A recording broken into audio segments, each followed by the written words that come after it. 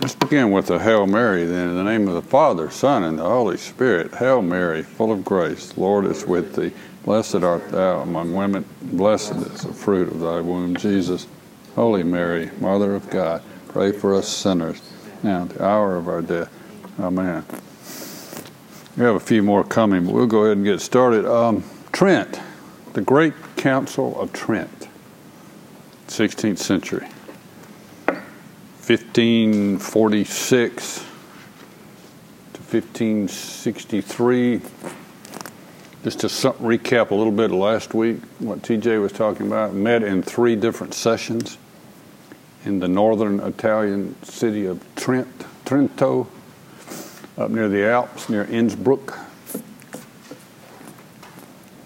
2 great emphases on Trent. You see, there had been calls for a council for 100 years before Trent. Even back in the 15th century, there were reformers that had been calling for a council to reform the church, to reform discipline, not doctrine, but church practices.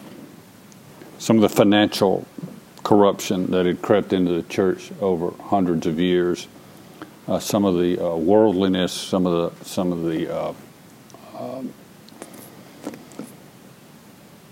Renaissance worldliness, so to speak. But that call for reform was exacerbated, of course, by Luther. So what happened, of course, was after 100 years of calls for reform of discipline, of church practices to clean things up and to return the church to a more authentic witness, the Reformation broke out, and Luther all of a sudden was using those abuses against the church. So Luther's fierce denunciation of the worldliness of the papacy sort of spurred the church on to go ahead and call a council, finally. And TJ mentioned there were so many complications. 2 main reasons why they had not called a council. One was France, who was in constant warfare against the Holy Roman Empire, Spain and the Habsburgs. And France for many, many years had sort of forbidden the council or refused to send anybody because with the fear that it would strengthen Charles V. Anything that would strengthen Charles, France was against. Even though France was a, quote, Catholic country, France was allying itself with Protestants, even Turks sometimes, to weaken Charles. So if you think politics is corrupt now, it was extraordinarily corrupt and cynical then. And the other reason was that the popes feared calling a council because of a couple of councils that had been called in the 15th century, Constance and Florence, I think Basil, but in which some of the more powerful bishops proposed an idea called conciliarism, which is the old idea that the council should be superior to the pope. This bishops versus pope, bishops versus papacy conflict. Who has the ultimate power? So the pope sort of feared calling a council with the idea that the bishops would try to abrogate or undermine papal power. So you got 2 sort of political maneuvers going on throughout the whole council, all 18 years of it. France versus Spain and the Habsburgs, on the other hand. On the other hand, the bishops versus the papacy, who both wanted to reform the church, but were both still cognizant of their own authority. The popes didn't want to do anything to undermine papal authority. So there's a tension throughout all of the council when it comes to reform, and I'm going to talk about the reform element. TJ is going to talk about doctrine in a little while.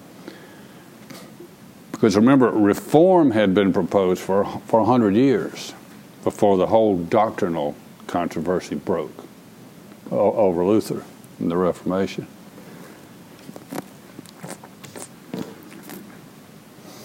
The other thing I wanted to mention was that you get the idea if you read Luther and you read all the denunciations, you get the idea that the church was just totally corrupt from top to bottom prior to the council, which is not true. The church was corrupt from the head, from Rome, from the Curia. But in many places, in Spain especially, even in England, in Italy, and in France, even parts of Germany, the church that most people encountered, the local parish, the local priest, was not corrupt. Now there were corrupt priests, there were ignorant priests, but on the whole, Catholicism was vibrant with personal piety and basically the center of life throughout the High Middle Ages, even into the early Renaissance. The local parish, the parish guilds, the lay orders, the confraternities, the feast days, the entire life cycle revolved around the local parish. A great book to read is an English historian named Eamon Duffy, who wrote a book called The Voices of Morbath. He also wrote a very well-known book called The Stripping of the Altars, which talks about the English Reformation. But his point, he's one of these revisionist historians going back to look at what really happened during that time. His point is that the local church was full of pious guilds and altar guilds and confraternities and lay orders and people going to Mass and people celebrating feast days and people providing vestments and all that was sort of ripped out after the Reformation. So the point is that there was corruption in Rome and at the higher levels and in the cardinals and in some of the bishoprics. But at the local level, in many ways, the church was vibrant. And we talked about the Renaissance and the humanist, the new learning, the humanism, and they had also called for reform, particularly in education. So that's sort of the way things were before Trent. The other element that had kept the church vibrant, particularly on the local level, was the mendicant orders, the Franciscans and the Dominicans, who did most of the preaching in the Middle Ages and particularly the early Renaissance. So you may have had a local priest that wasn't that well educated, but you also had friars and Dominican, Franciscan friars and monasteries and Benedictine monks who were in some cases extremely well educated and extremely good preachers. Now you had the exceptions, of course, the old what became a sort of a stereotype in the Middle Ages, the overweight friar and the lusty monk, if you read Chaucer. But the fact that those were exceptions is the reason they became stereotypes. So the way Trent happened, when Paul III, the great Renaissance reformer pope, when Paul III finally decided to call the council, Trent was composed of three orders who could vote: bishops, heads of orders, in other words, the head of the Franciscans, the head of the Dominicans, the head of the Capuchins, and abbots of large monasteries. So those were the voting members. The other people who attended Trent, very important people, were envoys from courts. So, for example, Charles V would have his envoys there.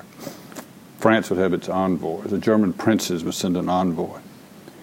They couldn't vote, but they could talk. They could influence the council.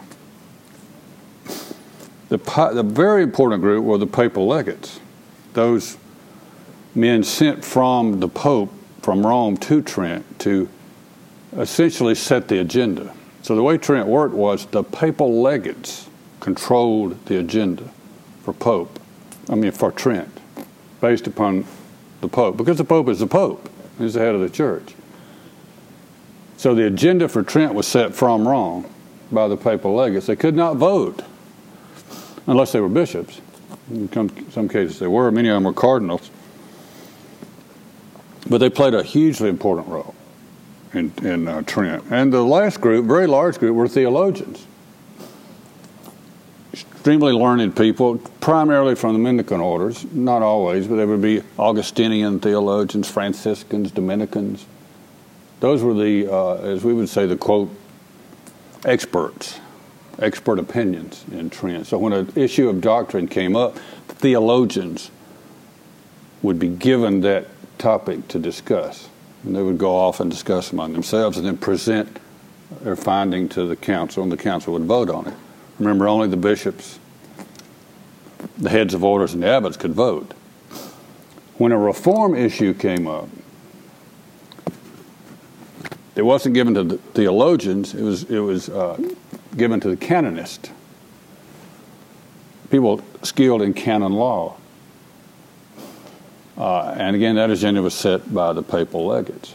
So the way Trent worked was, TJ mentioned last time, the great debate was, do we do reform, which Charles wanted, the princes, some of the bishops wanted, reform the church, or do we do doctrine?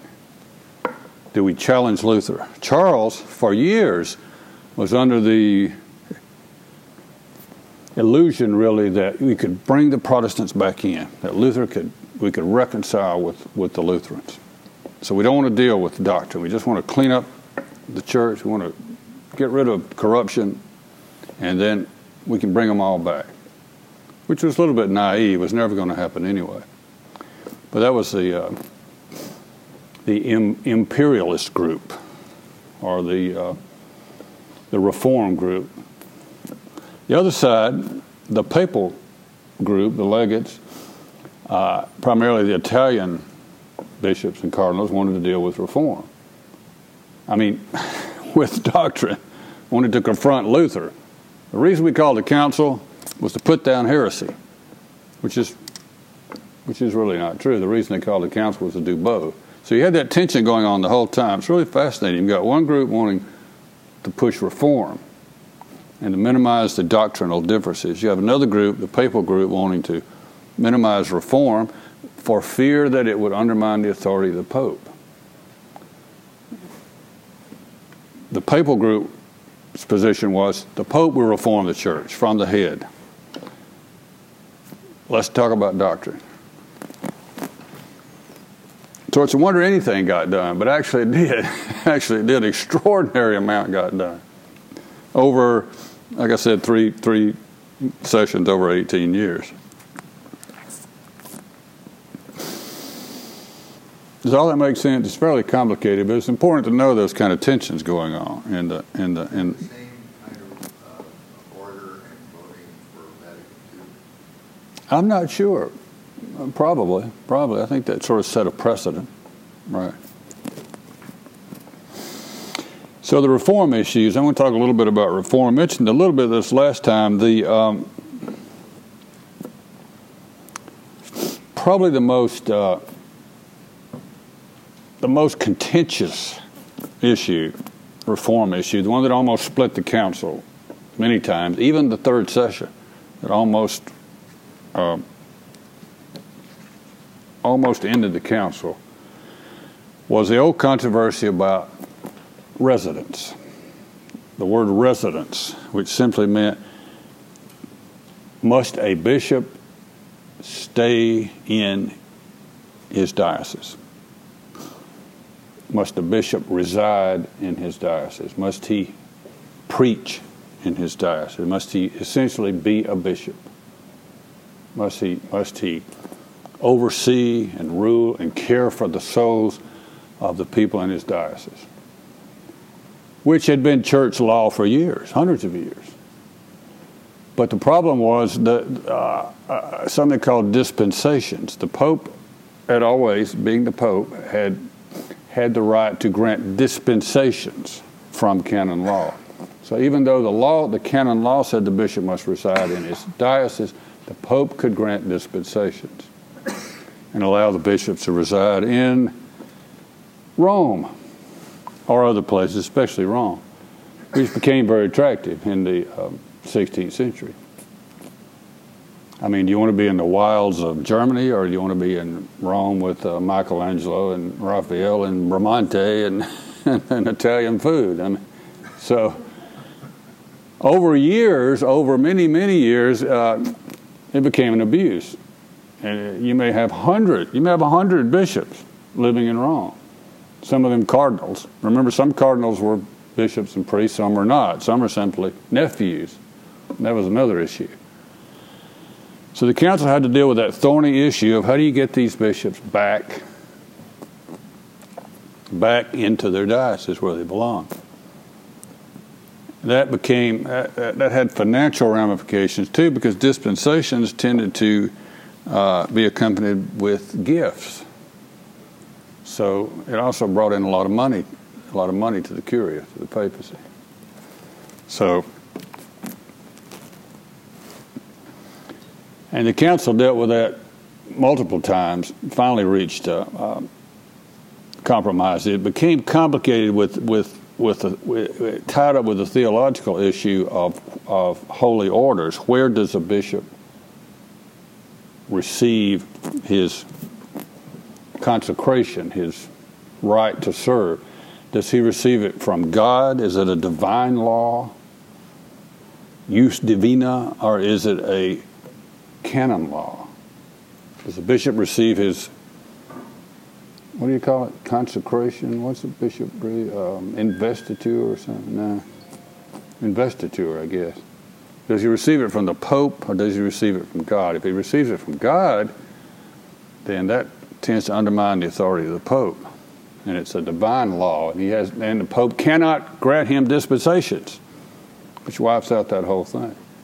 If he receives it from the Pope, then the Pope can grant him dispensations. So all that complicated matter.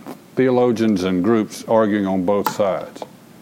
The papal group not willing to give up that authority, not willing to say that the bishop received his orders directly from God. Sort of, you might call it the divine right of bishops. A lot of the council was a lot of the reform issues was repeatedly dealing with the role and function of the bishops, because the bishops were, as today, the descendants of the apostles and the almost sole authority within the diocese. So there was that tension going on. That was finally resolved by a compromise in which they simply agreed not to mention the word divina ius, but call it something else. And like most compromises, seemed to work. What the council did was essentially whitewash the whole issue of divine right and simply not use that phrase and say, without a doubt, bishops must remain in their diocese. One of the critical points of the council was to clean up the whole idea of the bishop. And a great example of that is St. Charles Borromeo, who was the papal legate in the third session and did as much as anyone to bring the council to a successful conclusion, and became a saint and became sort of the model of the reformed, I don't use the word reform, but the proper role of a Catholic bishop, who, as a bishop of Milan, instituted all these reforms in his diocese and sort of became the model from then on for what a Catholic bishop should be, and was eventually canonized. We'll talk about him later when we talk about the great saints of the Counter-Reformation. But Charles Borromeo was at the council and sort of personally put into practice these reforms in Milan, and became sort of the center of Counter-Reformation reform. Why is that considered a compromise? It seems to hit one side. That's not compromise. I mean, decided that. Well, it threatened to split the council apart. I mean, no dispensations. They said go back to the diocese. They did, basically. They did say that. They did, but they avoided using the term divine law, which was the sticking point. But it essentially accomplished that reform. And who accomplished that really was the great papal legates in the Third Council, Cardinal Moroni and Cardinal Borromeo. See, the other issue was nepotism, but what the popes tended to do during the Renaissance and even earlier was to promote their nephews. In some cases, their children, which they had sired before they became pope, not afterwards, but in most cases their nephews. So, which made sense because you were elected to pope, you had a lot of opposition in Rome, so you had to surround yourself with your supporters. So even the Reformed pope, even Pius III, who was supporting reform, had appointed at least 4 nephews as cardinals. One of them was 14. We became a cardinal. One of them was 15 or something. And some of them became great church leaders. But that was Charles Borromeo was a nephew of Pius IV. The last pope. Remember, there's 3 popes during the council. Pius III, Julius III, and Pius IV. In between there was Paul IV, who we don't want to go into that, sort of the Puritan pope. The other great reform issue, one was the issue of reforming the bishops, getting them. The other was, and really probably the second most important thing the council did as part of reform was education. The idea of seminaries, which had a huge impact as the church moved forward. The idea that priests should be trained, educated in theology. So one of the things the council wanted to require was a seminary in every diocese to train priests. And given that education impetus, given the rise of the Renaissance, of humanism and its emphasis on learning and culture, and given the rise of the Jesuits, the great religious orders, who essentially was the source of most of the seminaries, most of the education, either Franciscan, Dominican, and increasingly the Jesuits, who became the great force of Catholic education for the next hundreds of years. As Father Newman says, a once great Catholic order, the Jesuits, who so if nothing else, those 2 reforms sort of set the church on a path for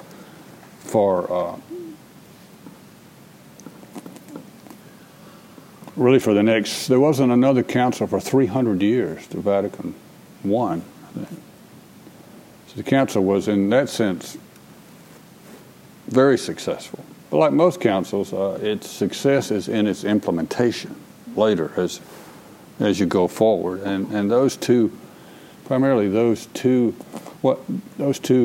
reform principles were crucial to strengthening the church to meet the challenges of the Reformation and go forward. Strengthening and cleaning up the bishoprics. The other thing also was dealing with the cardinal situation, which, like I mentioned, over the years the popes have simply used cardinals as to create supporters, primarily sometimes family members. So there was a lot of discussion about the cardinals should be qualified men of education and high morals, which had not always been the case, obviously. Those were tremendous successes. Remember the difficulty. When the council ended, this is an interesting quote. When the council finally ended, after 18 years and all sort of, remember they had plague, remember they had marauding Lutheran armies on the outskirts of Trent. I mean, this was not, let's go downtown to the Westin and have a meeting. This was This was difficult. This was dangerous. This was physically difficult. And they managed to bring it off. And here's what an observer, I thought this was wonderful at the end. Cardinal Paleotti described the scene when Trent finally came to a conclusion. I cannot possibly communicate with joy what joy all present felt, and how they blessed God, the author of all good, and gave him thanks. I saw so many grave and distinguished prelates with tears of happiness flowing from their eyes, congratulating even those with whom they were earlier at odds. There was no one who did not express with his face, his words, and his whole body the very height of happiness, praising God, to whom be honor, power, and glory forever and ever, that they had finally pulled this off. What is the title of the book you're reading? This is called What Happened at the Council, Trent. And is this the one you mentioned earlier? No. You mentioned the stripping of the altar. That author is Eamon Duffy, Duffy. Wonderful book about the English Reformation, what actually happened in England during the Reformation. And then you also... The other one that he wrote is called The Voices of Morbath. The Voices of Morbath, Morebath, which is really a fascinating description of one small parish in England and what happened to it during the Reformation. Fascinating. TJ is going to talk about doctrine, confronting Luther. You asked about Vatican II. That an interesting thing about Vatican II is it's essentially the same with like all councils. Like every council has theological experts, the bishops who actually vote, observers, ambassadors. But the biggest difference in Vatican II was just numbers. I mean, Trent, the different sessions varied. I think one had 170 bishops voting. 170 voting. Is that right? 170 voting people at Trent. Trent 3 had. Yeah, like that was the big one. One of them only had 40 voting bishops. I think that was the first one, as opposed to Vatican II, which had 2,500. And you can imagine, just for logistically, one of the reasons why Trent is so concise and clear and successful is it's a lot easier to get things done with 40 people than 2,500 people. Now, what I gave you was there's actually a lot of documents that come from Trent. It's not like Vatican II where it's a giant tome of documents. I mean, but it would still be a hefty little chunk. And so what I gave you is sort of some highlights of Trent. And we'll go through in a few minutes, and then I actually wanted to go through some of the list of what are called the canons of Trent. So you sort of have two basic parts in the documents that they did. You would have the theological statements, where it's basically like a treatise, where they would go through and give the explanation. And then, after that, they would always have a list of canons, which are basically like the list of errors that you can't believe. So basically, say it again, you have the sort of the essay explaining like this is the church's teaching on the matter, and then here are the list of basically self-excommunicatable beliefs or like heresies about that teaching. Sometimes they're called the anathemas of Trent because they're always worded the same way, which is the traditional way that you do it. It would be like, if you believe this heresy, they would say, let you be anathema, which means that you're self-excommunicating, that you're sort of putting yourself out of communion with the church by believing something that the church has explicitly condemned as heresy. Does that make sense? Anathema does not mean you're definitively going to hell, which Protestants like to think when trying to bash Trent. It means that you're putting yourself outside of communion with the church. All right. Now, I thought it was very interesting going through, and actually one of the nice things I liked about this this summary or this collection was they do the numbers at the side like poetry, so it's easy to find references like on the side of the page, so you can see like 5, 10, 15, Does that make sense? I don't know if you see that. So on the first page, when you get down to the bottom of line 16, showing that this is the Bull of Convocation. So this is the Pope, like giving the official, like calling for the council. That I thought this was just some great lines showing really like the situation of what's going on. Like with the wars between the Habsburgs and the French, you've got, the Turks invading, the civil wars going on in Germany. So anyway, so starting in line 16, that first sentence, that right at the very end, when it says, "Whilst we desired the Commonwealth to be safe and protected against the arms and insidious designs of the infidels." And it's interesting that they use the word Commonwealth, that he means Christendom, like all of like Christian civilization. He refers to as like the Commonwealth of Christendom, which is not a term we think of a lot of times referring to the church, but it shows like, I think it's a great word for the church, because it shows that the church is both temporal and eternal, that it has a horizontal layer, like the visible church, but then like a vertical layer, so the Commonwealth of the church. So anyway, protecting against the arms and insidious designs of the infidels, aka the Muslims. Yet because of our transgressions and the guilt of us all, indeed, because of the wrath of God hanging over us by reason of our sins, Rhodes has been lost. So that was a big deal, because that's where the Knights of Malta had been headquartered.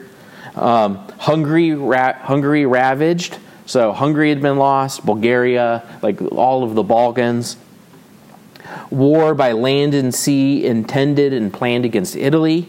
So they are planning on Muslims invading Italy, and this is actually right before, how many years before? This is like 16 years before the Battle of Lepanto, when they try to launch their giant sea invasion of Italy. And against Austria and Illyria, since the Turk, our godless and ruthless enemy, was never at rest and looked upon our mutual enmities and dissensions as his fitting opportunity to carry out his designs with success. I just think that's a great, beautiful point about the need for Christians sort of like to actually pull together. Is that he's like, we forget that just because the Muslim world sometimes will fall off our radar, that they're constantly there wanting to convert and take over the Christian lands. And it's not a coincidence that this is the exact time that they start these giant armed invasions of Europe, soon as Christendom starts to fall apart, that they're knocking at the door. So anyway, but the next page. Wherefore, having been called, as we have said, in so great a tempest of heresies, discords and wars, and in such restlessness of the waves to rule and pilot the bark of Peter, and not trusting sufficiently to our own strength, we first of all cast our cares upon the Lord, that he might sustain us and provide our soul with the firmness and strength, our understanding with prudence and wisdom. And then, considering our predecessors, endowed with admirable wisdom and sanctity, had often in the greatest of dangers of the Christian commonwealth, had recourse to ecumenical councils and general assemblies of bishops as the best and most suitable remedy, we also decided to hold a general council. So I think that's great, showing like, it is such a mess, like God will fix it, we'll throw our cares upon him. And traditionally when the church faces huge messes, think of like Arianism, when you had a majority of bishops in the world denying the divinity of Christ. Like, you've had some seriously bad times in the church, and the means by which the church has normally addressed it is through ecumenical councils. So he does the same. Now, the great thing is, so Tony was talking about doctrine versus reform, that compromise right there, quote unquote, of not answering the question of where the bishop gets his authority and just going straight to the heart of the matter and saying, we're not going to even talk about that, but he just needs to be in his diocese. Bam! That you had the same sort of complaint or fear by a lot of people, particularly Charles, that with the doctrine, that they were going to be too harsh, that the church was just going to be not clear enough, was going to be too clear in its doctrine, and you weren't going to be able to bring back the Lutherans, etc. And the great beauty of the council is that's exactly what they do. Meaning they go full bore with the doctrine, and they are as clear as crystal in the doctrine, and they don't pull punches on anything. And the amazing effect later on is that post-Council of Trent, if you see the Protestant Reformation like making headway this way, that it's going to swing back the other direction big time. And actually thousands and thousands of Protestants actually do end up returning to the church as a result of priests that know what they're doing, the clear teaching, and going forth and actually sort of armed with it. Now, one other thing that I think that's great in the council, that I love, that's the second part that gives me a real a different appreciation for when we recite the creed every Mass. That the second section, the decree concerning the symbol of faith, that there's a great line in there, skipping down to line 25, so that's on 496, when it talks about, actually I'm at the line ahead, in all things taking the shield of faith, wherewith they may be able to extinguish all the fiery darts, the most wicked one, and take the helmet of hope of salvation and the sword of the Spirit, which is the word of God. Wherefore that this pious solicitude of the council may begin and continue by the grace of God, it ordains and decrees that before all else a confession of faith be set forth, following herein the examples of the Father. And later on they call it the shield against heresies. So they start by just reciting the Nicene Creed sort of in some ways as like a symbolic like talisman, like this is our shield of the faith against all heresy and error, and trusting that just as the Lord protected the church in the early days against heresies like Arianism and all of the mess of the early church, He'll do the same right now. Which is, it's a great thing now when you're in Mass and we recite that every Sunday, like, hey, this is like our symbolic like armor against heresy and error. I just found that kind of beautiful. Now, then, any questions so far? All right. Now, then we're going to skip ahead to 497 to the very bottom. Actually, we skip, so I'll just say the decree concerning the canonical scriptures. It's going through and it's just reaffirming the Catholic belief in the infallibility of Scripture. And the decree concerning the edition and use of the sacred books. That it's important that the church, most people actually don't realize that the first time you have an ecumenical council that definitively says these are the books of the canon of Scripture and no others, and all of these, is actually at the Council of Trent.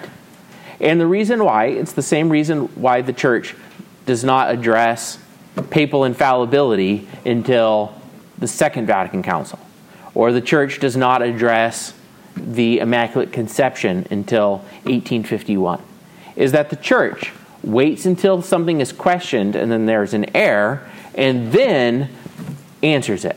So it was understood, since you had the church that did put together, like it was through the ordinary magisterium of the church, outside of ecumenical councils, the canon of Scripture, that it was understood that the canon of Scripture, which is the entire Catholic Bible, was Scripture. So that when Martin Luther took out 7 books, that he was taking away from the infallible books of the Bible of Scripture, from the infallible canon. So that way, it was at Trent, though, that they say, all right, time out. For the first time, someone is actually starting to question what Scripture itself is, what books of the Bible are itself. Like, we're giving you the list to make sure that there's no mistake and there's no error. And that decree concerning the edition and use of the sacred books, one of the things that it's important for pointing out is that one of the myths that Protestants used to like to promulgate, and still do, is that Catholics, Church, wouldn't allow the Bible to just be translated willy-nilly, that you couldn't just print any edition of the Bible. They wanted to make sure it was actually printed correctly and translated correctly, which kind of makes sense. It's kind of like if you were an author of a book And you probably wouldn't be happy if somebody started translating your own book without your permission, writing commentaries about the book that you wrote without your permission, and giving their interpretations of the book that you wrote without your permission, and getting it wrong. That would probably annoy you quite a bit. And so actually on the next page, in 497, there's a key part in line 6 up near the top, when it says, "And the notes and commentaries therein of all Persians indiscriminately, often with the name of the press omitted, often also under a fictitious press name, and what is worse, without the name of the author, and indiscreetly have for sale such books printed elsewhere." So they're saying, don't do this. That people were, like, you wouldn't just print these, they weren't just printing Bibles, they weren't just printing translations, they were printing translations with, you have the Bible on one side and an anti-Catholic commentary trying to misinterpret the scripture on the other side. So when you get figures like John Wycliffe or William Tyndale in England, William Tyndale, who St. Thomas More had burnt at the stake as Chancellor of England, it was because, not that he translated the Bible into English, but he did so with heretical commentary and was printing it breaking the law by going around and printing it and distributing it. So that it's not the translation part that's bad, it's the commentaries, the heretical commentaries that go with it. Does that make sense? Yeah, I just thought that was an interesting point.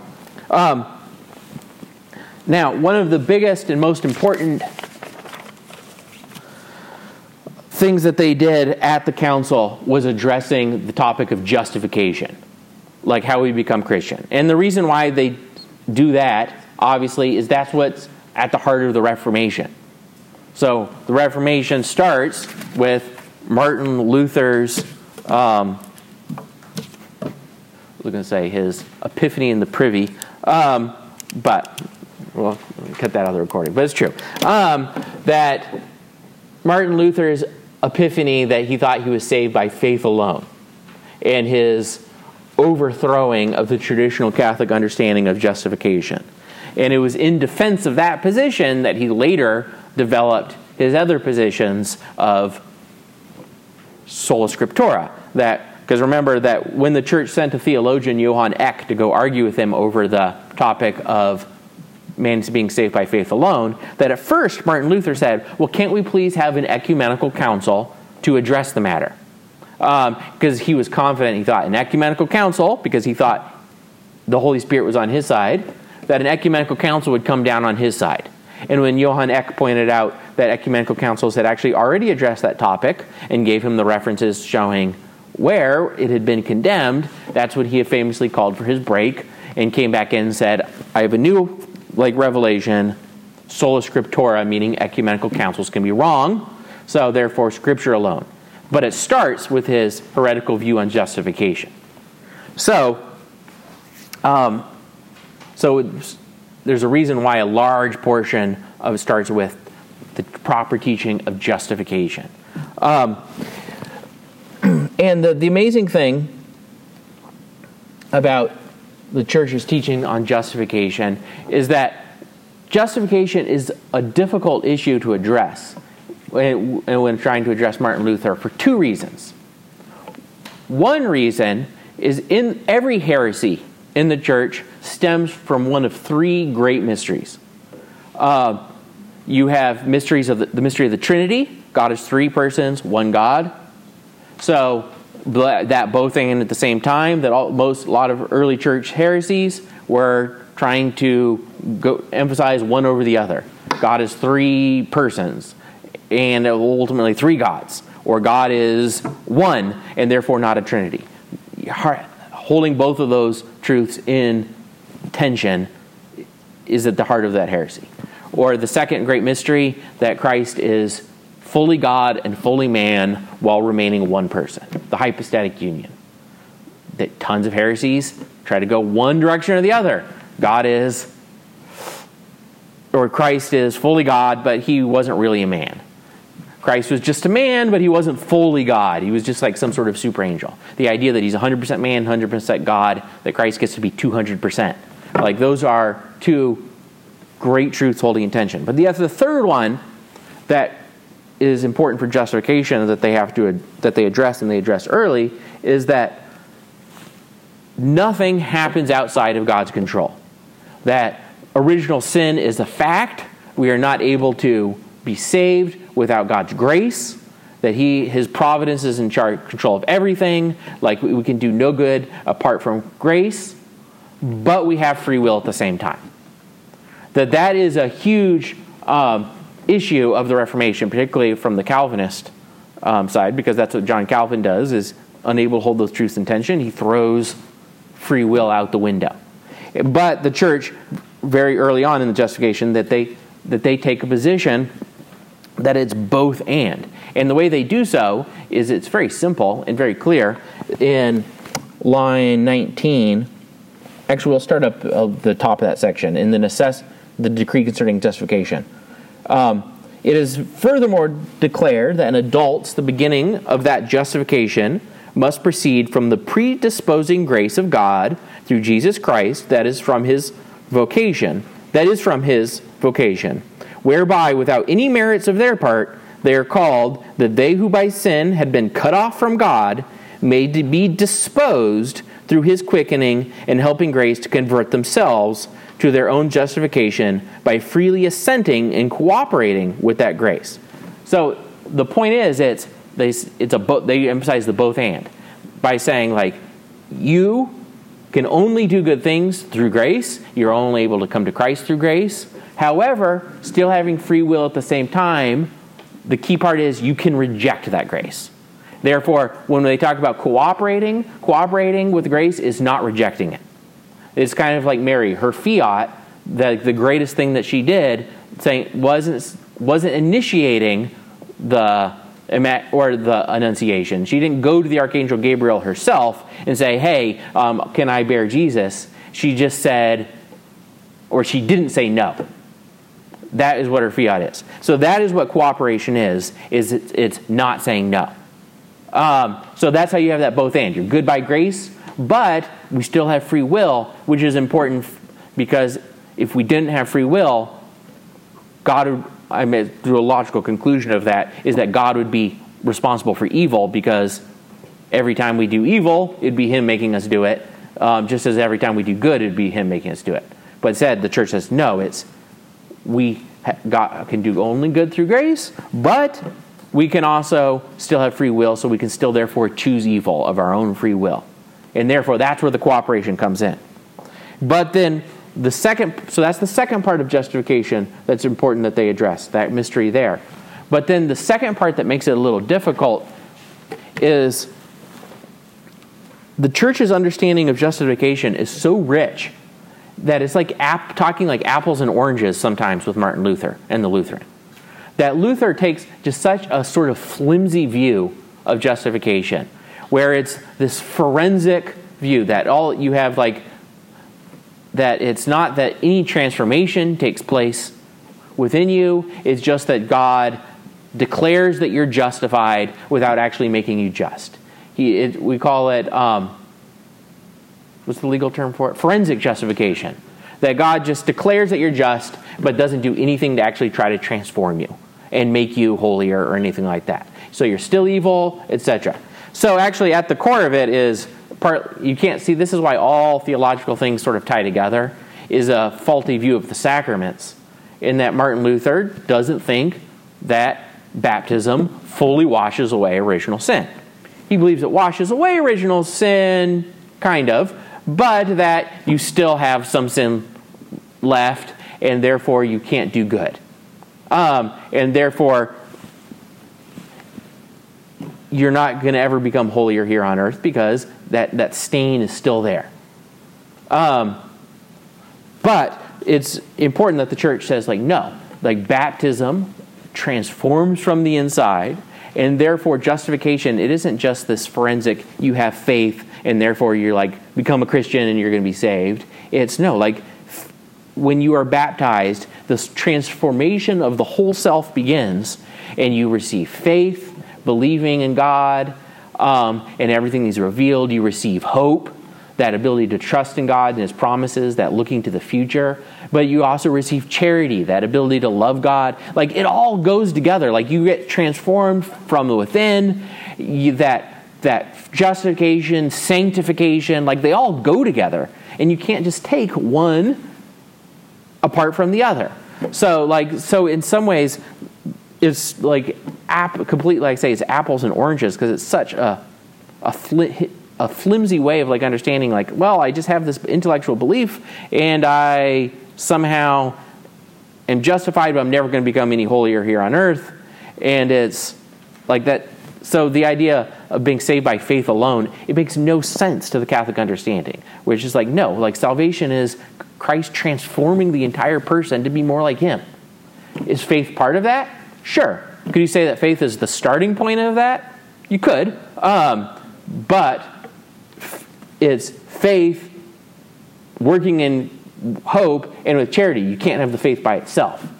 So you can say, actually, the church has said, you can say man is saved by faith through grace. And as part of, with that faith, though, comes hope and charity. Like, so it's incomplete to say that by itself. It's just... Oh, did you really? I'll have to go back and listen. But anyway, now I wanted to use my last 5 minutes to skip to the anathemas, because they're great. You don't have these, because they were long. You have some of them, but I think I had there's a few at the end of, or regarding the sacraments in general. There were some anathemas, so you can see what they look like. But the ones I was going to read were on justification. So they've got some great ones on original sin. They're saying exactly what original sin is. But the ones on justification, that this is great. So the first anathema for any Protestant that says that Catholics believe that they earn their salvation, it's great to start with the first anathema on justification at Trent. That if anyone says that man is justified before God by his own works, whether done through the teaching of human nature or law, without the grace of God through Jesus Christ, let him be anathema.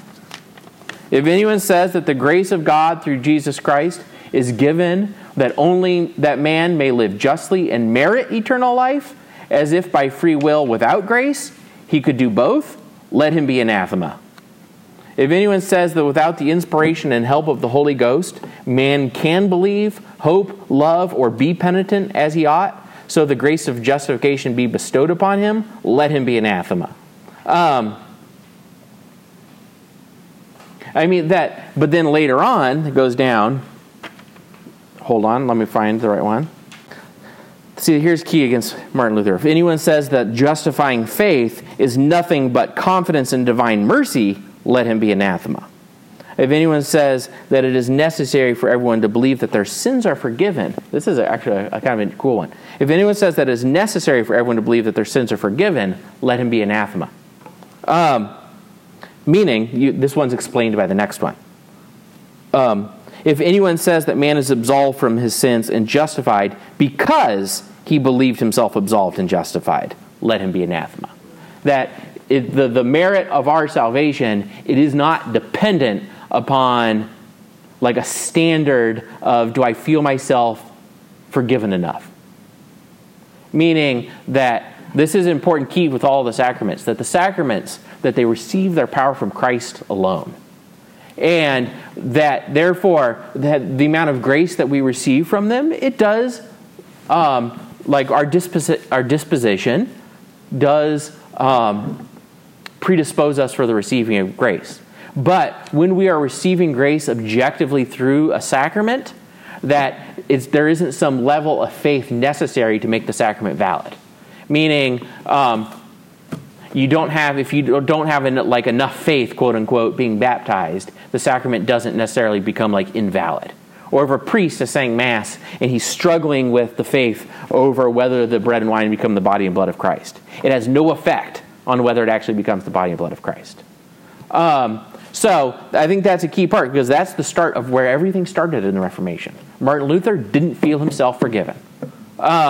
And so that's the key right there. Just because he didn't feel himself forgiven doesn't mean he wasn't forgiven.